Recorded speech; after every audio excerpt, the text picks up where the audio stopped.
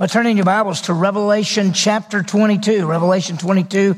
We're coming toward the end. This is the final revelation for mankind. We've been looking at chapters 21 and 22, seeing what we call the eternal state. We saw the new heaven, the new earth, the new city, and then we're going to continue through there. So we call this really the final revelation in the Word of God, and it is. It is the book of Revelation. It's the final revelation.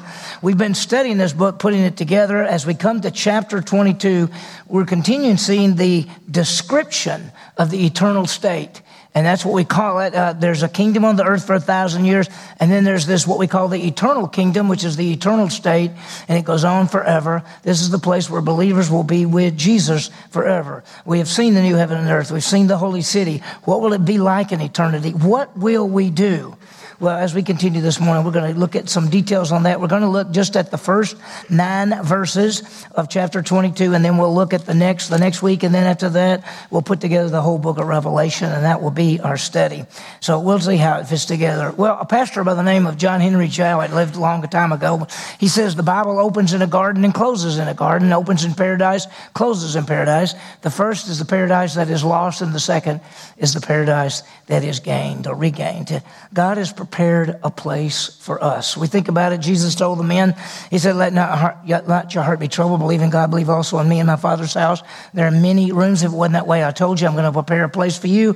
When I get it all ready, I'll come back and get you. That's the place. And so we're now looking at the place that we're going to be with Jesus Christ forever. It's amazing. People say, well, I can't imagine what it would be like in heaven. I mean, are we going to have like angel wings, or what, are we going to float around? What's going to happen? I've had some people say, well, I mean, I don't know what we'd do forever. Sounds boring, but the truth is it's not, because we're going to look at it. We'll see exactly what we will do. And in fact, as we look at this passage, it actually says his bondservants will serve him. So we're going to look at this. We're going to see how it fits together. Let me give you the outline basically of the book. This is what we've been seeing over all these weeks and months. But chapters 1, 2, and 3 deal with the church. Actually, chapter 1 is a vision that John saw of God, of Jesus Christ. And then chapters 2 and 3 give the letters to the churches. Chapters 4 through 19 is the tribulation time period. The end of chapter 19 through chapter 20 is the return of Christ, the kingdom and the judgment. And then now, chapters 21 and 22 is the eternal state. So this is where we are. And in this, we're seeing the description. Chapter 21 gave us the description of the city. In fact, we saw a new heaven and a new earth. It's just amazing. We have a heaven and an earth right now. In fact, it's actually called the heavens. It's always plural, the heavens and the earth. But God's going to make a new heaven and a new earth. The old heaven and earth have passed away. God makes a new heaven and earth. The old was polluted, and Jesus, or God, makes all things new. Then we saw a city. It's called New Jerusalem, the holy city. In fact, in verse 21, he says, chapter 21, I saw a new heaven and a new earth. And then in verse 2 of chapter 21, I saw the holy city, New Jerusalem, coming down out of heaven from God. And so we're seeing, and last week we actually went in some details and we saw what is written in chapter 21 about Jerusalem. There was an old Jerusalem, which was on the earth, which we know where it is. It's the capital. It's going to be the capital of Jesus during the kingdom. But there's going to be a new Jerusalem. And last time we saw a description of this city in chapter 21. Think about it. It was gigantic, 1,500 miles wide, 1,500 miles long, and 1,500 miles high. We had this drawing that somebody drew that just shows you, it's like a cube possibly, how gigantic the city is going to be. It's going to be like 166,000 stories up. Each one of those going 1,500 miles, in either direction. I mean, it's just unbelievably big. We saw that there are 12 gates, that each gate is a single pearl. It's got the name of the 12 tribes of Israel. We saw 12 foundation stones, and they're all different colors, and they got the names of the 12 apostles. And so when people have talked about it, they've always said things like, isn't it the pearly gates and the streets of gold? Well, this passage says there's a gate that's a single pearl. Each of the 12 gates is a single pearl, and the streets are made out of gold. In fact, you can see through it. And there's 12 foundation stones, and everything is shining and sparkling. And so people say, is this really true? And let me just tell you, we mentioned it last week. I think that whatever it says here is exactly right. It could be that what we're going to experience is beyond what we could imagine or understand.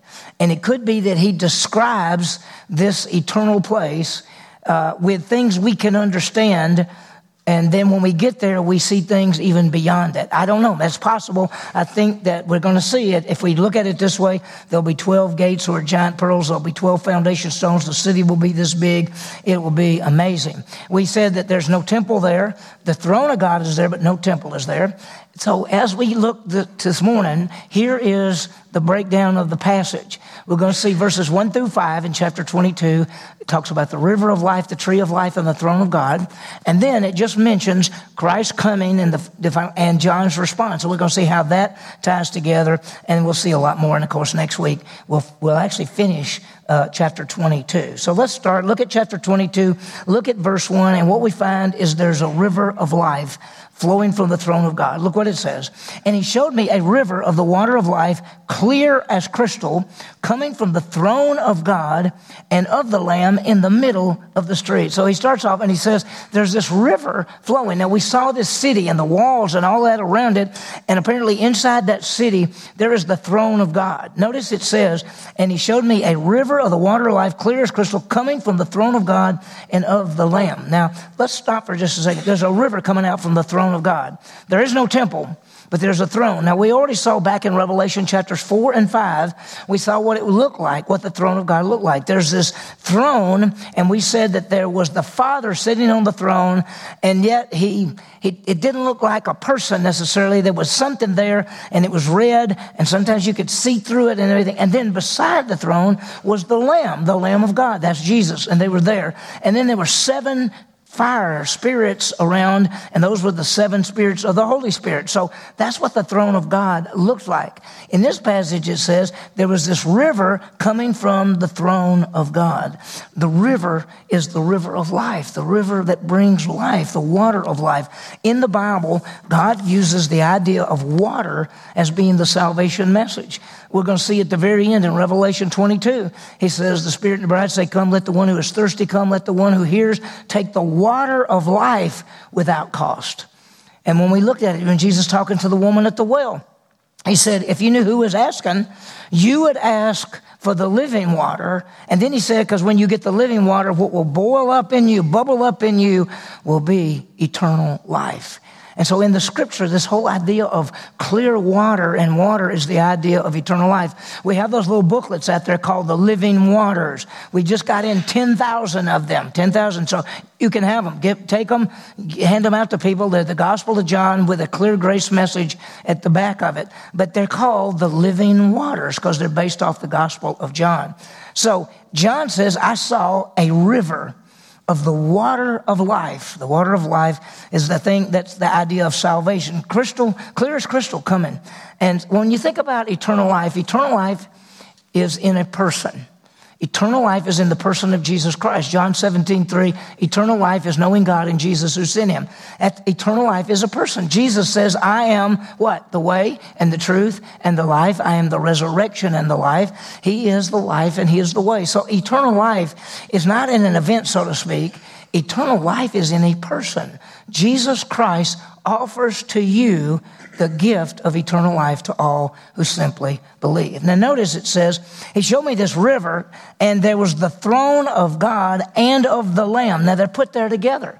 The throne of God is the God and the Lamb. And so somehow there's the Father and the Lamb. Let me just throw something out for you to think about for a second. The Father is a spirit being, and the Holy Spirit's a spirit being. Jesus was a spirit being until he became a human being. He left the glories of heaven and took on the form of a human being. He's us. So he's the God-man. Well, some say that when we get there and we see the throne, and the throne is of God and the Lamb, that we may not be able to see God in the sense because he's a spirit being, and that we may only see Jesus Christ. Who knows? We know that in the descriptions that John sees, he sees something sitting on the throne. I think that's the Father, and then he sees the Lamb. So I don't know. This says that there's the throne of God and of the Lamb, and it's in the middle of the street. So we're going to see that. Now, in the middle of the street, he goes on to say, in the middle of the street, on either side of the river was the tree of life, bearing 12 kinds of fruit, yielding its fruit every month. And the leaves of the tree were for the healing of the nation. So in the middle of the street, there's the river going down the middle of the street. Can you just picture that? There's the throne of God, which we can't hardly grasp, where it's got God the Father and the Son and the spirits around it. And probably, if it's like what we saw in Revelation, it's got the 24 elders, it's got the 4 angels, it's got all the other angels. There's all of this there. And then there's a river coming out from there. And on either side of this river is a tree, or trees, the tree of life, bearing 12 kinds of fruit, yielding its fruit every month, and the leaves of the tree were for the healing of the nations. And we'll come back and talk about that. So in the middle of the street, there's this tree. On each side of the river, which flowed in the middle of the street, was the tree of life. Now, you remember the tree of life. In the Garden of Eden, when God put Adam in the garden, there was a tree of life and a tree of knowledge of good and evil. He told Adam, before he even created the woman, he said, you can eat from any tree here, except for the tree of the knowledge of good and evil. Now, that means they could have eaten from the tree of life. They could have. But then there was the woman. Adam's name was Adamah. The Hebrew word for man is Ish. Her name was Isha, which means out of man. And so they were in the garden, and they ate from the wrong tree. They ate from the tree of the knowledge of good and evil, and then that was the fall and the cursing, and they had to be moved out. And so you've heard of the tree of life. And so in this little section, we see the river of life and the tree of life. And that's the whole idea, that here is life forever. Now notice it says, on either side of the river was the tree of life, bearing 12 kinds of fruit, yielding its fruit every month. It's the fruit of the month tree. Think about it. And so yielding its fruit every month, and the leaves of the tree were for the healing of the nation. So every month there is a different fruit. Now, some people say it's 12 different fruits all the time, and then every month it comes up new, or that every month there's a different fruit. We just don't know. We'll know one day. We'll know. Now, people say things like, when you get to heaven or get to eternity, there'll be no time. No, there'll be time. Because this tree is going to produce its fruit when? Every what? Every month. And so I want you to understand something. In eternity, the eternal state, there will never be any lack or want, because we're going to have all this stuff. But here's the great truth. Eternity is not the end of time. It's the extension of time. It goes on forever and ever and ever and ever. So what have we seen there? We've seen the 12 tribes, the 12 apostles, the 12 fruits. There's continual provision and blessing. There's always going to be anything we need. And when we talk about it, we're going to have glorified bodies that will never wear out. What will we look like? What will we be like? What we need to eat? What we want to eat? You're not going to die. You're going to live forever. What will we do? And what about this tree? And I'm going to give you a little bit more information in a second, because you notice it says something a little bit weird. In fact, this is a thing that everybody looks at and says, what does this mean? Let me read it to you again. On either side of the river was the tree of life, bearing 12 kinds of fruit, yielding its fruit every month. Now watch. And the leaves of the tree were for the healing of the nations. What does that mean? What do you mean healing? You've got a glorified body, and you're not going to wear out, and you're not going to get sick. What does it mean, healing of the nations? Well, Dr. Walford, who was the president of Dallas Seminary when I was there, he said the word there has the idea of enjoyment and provision. And by the way, there is the Greek word, we get therapy from this word. And this Greek word can be translated like therapy or healing, but it is also translated to serve or to attend. So what I think this is actually saying, probably be a better translation, would be that the leaves of the tree were for the serving or attending to the nations. It's sort of like there's a blessing with this tree, not only from the fruit, but from the leaves. And so it's not like people get sick and they got to go to the tree and rub the leaves on them and it heals them. I think it just means that it will be a blessing from that tree. So notice he goes on to say, there'll no longer be any curse. And the throne of God and of the Lambs, once again, they're put together, the throne of God and the Lamb will be in it. And his bondservants will serve him. There's no longer any curse. The curse began in the garden when Isha, the woman, took the fruit that she wasn't supposed to take, the tree from the knowledge of good and evil, gave it to her husband, and he ate. They were side by side. By the way, if you ever taken my class when we'd go through the 2-2 study, we'll look at this. Also, we look at it at some different times. But when Eve took the fruit, Adam wasn't far away. Adam was right beside her. She ate and gave to him, and he ate. So when they did that, there was a curse. And they were cursed, Satan was cursed, snake was cursed, the man and the woman were cursed, and the whole earth was cursed. And in this verse, he says, there will no longer be any curse. The curse is over with. The curse on the earth is finished. And we realize that the whole earth was cursed. If you remember in Romans, it says that the creation itself will be set free. Set free from what? From the corruption, from its slavery to corruption. That's the curse. Into the freedom of the glory of the children of God. For we know that the whole creation, whole world, everything groans and suffers the pains of childbirth together until now. That's what's going on. We got a fallen world that groans. We got fallen bodies. We got a fallen people. It's a fallen, cursed world. When we get to the eternal state, there will be no more curse. It'll never be that way. Notice it says there will no longer be any curse at all. And the throne of God and the Lamb will be in it. And we've seen it already. The throne of God and the Lamb. So what's it going to be like? Will there be 2 seats? Will there be 1 seat, 1 throne, and the Father and the Son beside it? We already know that where's Jesus now? He is seated at the right hand of the throne of the Father. Is that what it's going to look like? Will there be the throne and the Father on the throne? Somehow we can see him and Jesus Christ beside it. But it doesn't say thrones. It says, and the throne of God and of the Lamb will be in it. So I don't know exactly. We can look at it and we say, we just don't know what that means and how it fits together. And so we see that we'll never be separated. Look, it says, and his bondservants will serve him and they will see his face. Listen, God and his creation, we will never be separated from God. Ever, ever. What can separate us from the love of God? What? Nothing. Nothing can separate us from God and his love, and we're going to be with him. He created us. He redeemed us, all based on his grace, mercy, and love. And that's what we're going to see. And we see the love of our God and Savior. Now, what will we do? Look what the verse says. There'll no longer be any curse, and the throne of God and the Lamb will be in it, and his bondservants will serve him. What are we going to do forever? We're not going to sit around with angels on clouds. We're going to be in a city. We're going to be in a new heaven and a new earth. We're going to be with Jesus Christ. We'll see the throne of God. We will see him. We're going to talk more about it in just a second. And we will serve him forever. It is amazing. In fact, that's what we're going to do. We'll serve the living God forever. This word has an idea of the relationship can never be broken, can never be separated. This word, let me go back over here for a second. This word serve right here has an idea of spiritual service. It means I'm doing things for God. I'm doing things that God wants me to do.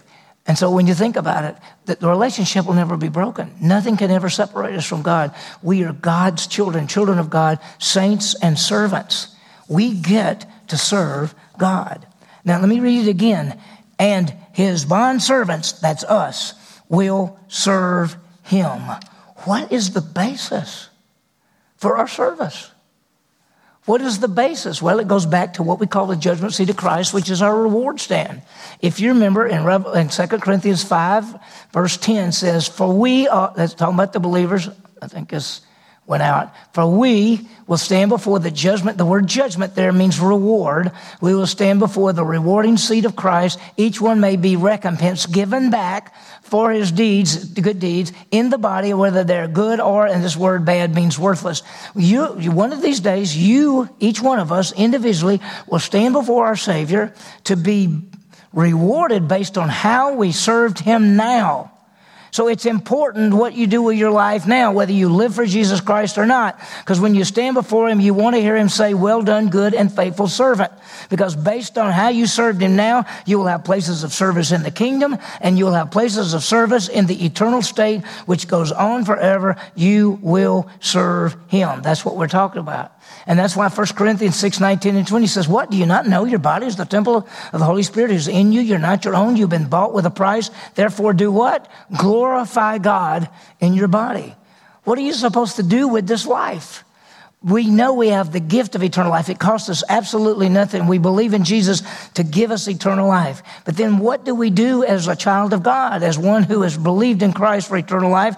We're to live for him in such a way so that when we stand before him, he looks at us and says, well done, good job. This is for you. And that's what we get to do for him forever. And so look at the next verse because it's so powerful.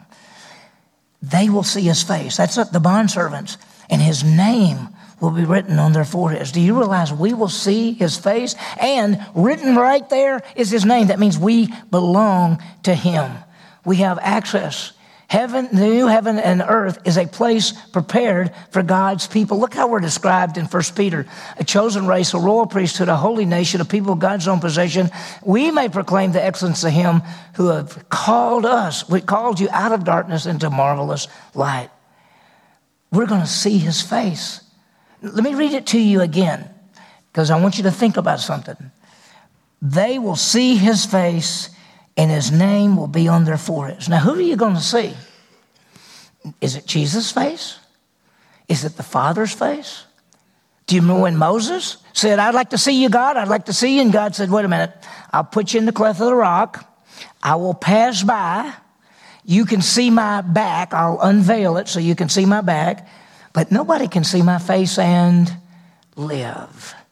Is there going to come a time when we can see the Father's face and live? Or will it only be Jesus' face and live? Whatever. We just know that it says we're going to be there. We'll see his face. We'll be identified with him. His name will be on us. It's going to be powerful. Well, we're not through. Notice he says, and there will, here he goes on, it says, there'll no longer be any night. They will not have the need of the light of a lamp, nor of the light of the sun, because the Lord God will illuminate them, and they will reign forever and ever. Listen, there's no need of the night. There won't be any night, no longer any night, no need of the light of the sun. Why? Because the Lord is the light. Jesus is the light of the world. He's always been the light of the world. In fact, look at this, Revelation 21:23, and the city had no need of the sun or of the moon to shine on it, for the glory of God has illuminated it, and its lamp, look who it is the Lamb. In the book of Isaiah, the people would see a great light. That's Jesus Christ. Jesus said he is the light of the world. In John chapter 1, verses 4 and 5, in him Jesus was life, and the light was the what? The light of men. And the light shines in the darkness. Darkness can't comprehend it. Just realize that. It is amazing that we get to see the light, that we don't have to worry about darkness. Will we sleep? There's not going to be any night. What will it be like? We have no idea. This is so far beyond what we can imagine. Albert Barnes said this. He said, it is a world of perfect light, no night, no darkness, no error, no sin. Notice the end of verse 5. They will reign forever and ever. We will be with him forever and ever. We'll be serving him forever and ever in the eternal kingdom. I want you to understand something. There was 1,000-year reign of Christ on the earth. We call that the millennial kingdom. There is the eternal state where Jesus rules forever. This is also called the kingdom. The kingdom was for 1,000 years on the old heaven and earth. That's this earth. There'll be a new heaven and earth, and there'll be an eternal kingdom. Look what Peter writes in 2 Peter 1:11. He says, for this way, the entrance into the eternal kingdom of our Lord and Savior Jesus Christ will be abundantly supplied to you. There is the eternal kingdom in which you will serve Jesus Christ forever. Henry Bosch wrote this. He said, no earthly joy can fully express what God has prepared for those who love him. We can't even comprehend it, to enter heaven, to be welcome home. Can you imagine it? Stop for a minute and think. What will it be like in the eternal state when you have a body that will never wear out? You will be with Jesus. You will see with Jesus, and you will get to be with him and serve him forever. It's beyond your comprehension. We can just say, well, I could think maybe what it's going to be like. A.T. Pearson said there's no more curse. It's perfect restoration. There's a Lamb is on his throne, perfect administration. The believer is going to be serving, perfect subordination. The names will be on the forehead. That's our perfect identification. And we'll be ruling. That's perfect exaltation. So quickly in the time we have left, I want you to see three things. He ends this part by giving the confirmation of the truths of the revelation. He's going to say how true it is. The imminence of the return of Christ, he says he's coming soon, and the exhortation to worship God. And so let's see it quickly in Revelation 22:6. Here's what he says about the truth. He says, and he said to me in verse 6, these words are faithful and true, said the Lord, the God of the spirits of the prophets. Send his angel to show his bondservants the things which must take place. It's faithful and true. Listen, everything God says always comes to pass. Everything that God says is always true. Everything we've seen in the book of Revelation is faithful and true. Listen, how do you view the Bible?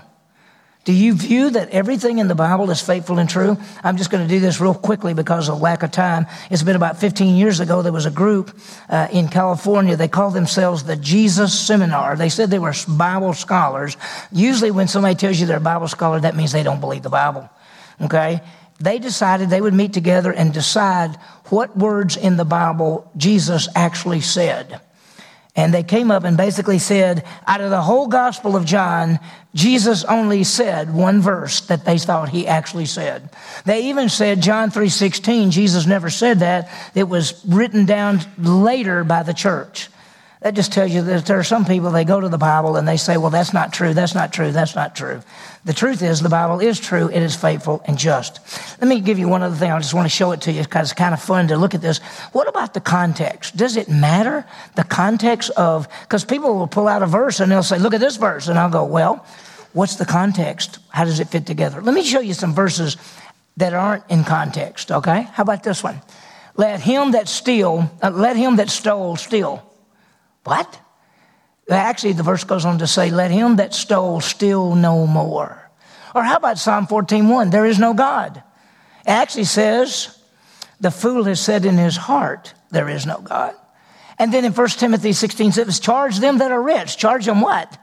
It actually goes on to say, charge them to be faithful and to be loving and to be giving. So you have to look at a verse and its context, not only the whole verse, but how it fits in the passage. It is so beautiful. Now, so here's the second thing. The first thing is the word is true. The second thing is the promise, which he's coming fast. He's coming fast. He's coming quickly. Look at verse 7. And behold, I am coming quickly. Blessed is the one who keeps the words of the prophecy of this book. Same thing as he said in Revelation 1:1. He's coming quickly. Now, what that means is, it doesn't mean he's coming like in the next 5 minutes. And he could come at any second. It means that when he comes fast. When he comes, it's going to happen really fast. It is amazing. Think about it. We know that when he comes to get us, what's going to happen? Didn't Christ rise first? We are alive and reign to be caught up together. How's that happen? Happens in a twinkling of an eye. We'll be gone. When he comes quickly. When he comes right here, he's coming to set up a kingdom and rule for righteousness, and then all in eternity. So he's telling John, I'm coming quickly. When I come, it's going to be really fast, and blessed is the one that holds to these truths, that holds to the Bible. Blessed is the one who believes and takes these truths. Listen, I remember before I started studying Revelation, I had somebody write me and say, it is a blessing to read the book of Revelation. Well, that's true, but there's more to it. Blessed is he who reads and those who hear. That means they not only read it, but they know what it says, and they heed the things that are written there. They live it out. So it's more than just reading the book. We've gone all the way through it. We've read it. We've looked at it. We studied it, and we taught it, and we said, here's the way we can make applications. So the third thing is that John's response, there's the exhortation to worship God. So what does John say in verse 8? I, John, am the one who heard and saw these things. I'm the one that wrote this stuff. I'm the one that told you. John proclaimed the revelation of Jesus Christ to us. But look what happens. And when I heard and I saw it, I fell down to worship at the feet of the angel who showed me these things. And the angel said to me, don't do that. I'm a fellow servant of yours and your brother, the prophets, and of those who keep the words of the book.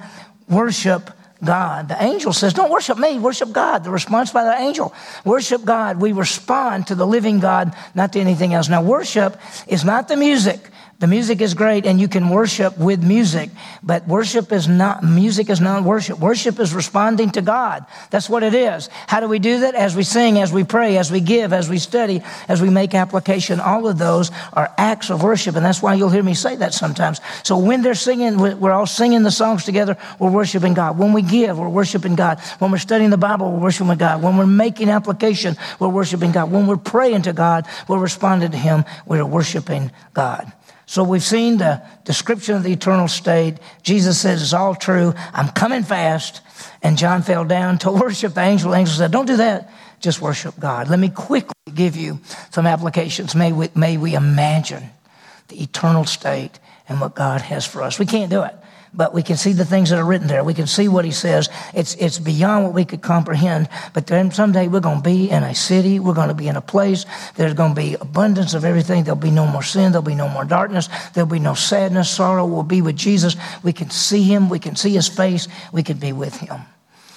Let's serve God now as His bond service. Listen, how you serve Him now, you'll get to serve Him later. You want to get to serve Him, and you want to get to serve Him in good places, so to speak, then serve Him now. That's what He actually says. Well done, my good and faithful servant. And He says, take this. It's prepared for you. So let's serve Him now as well as serve Him later. The third thing is let's worship God. And we just talked about it. Worship is responding to God.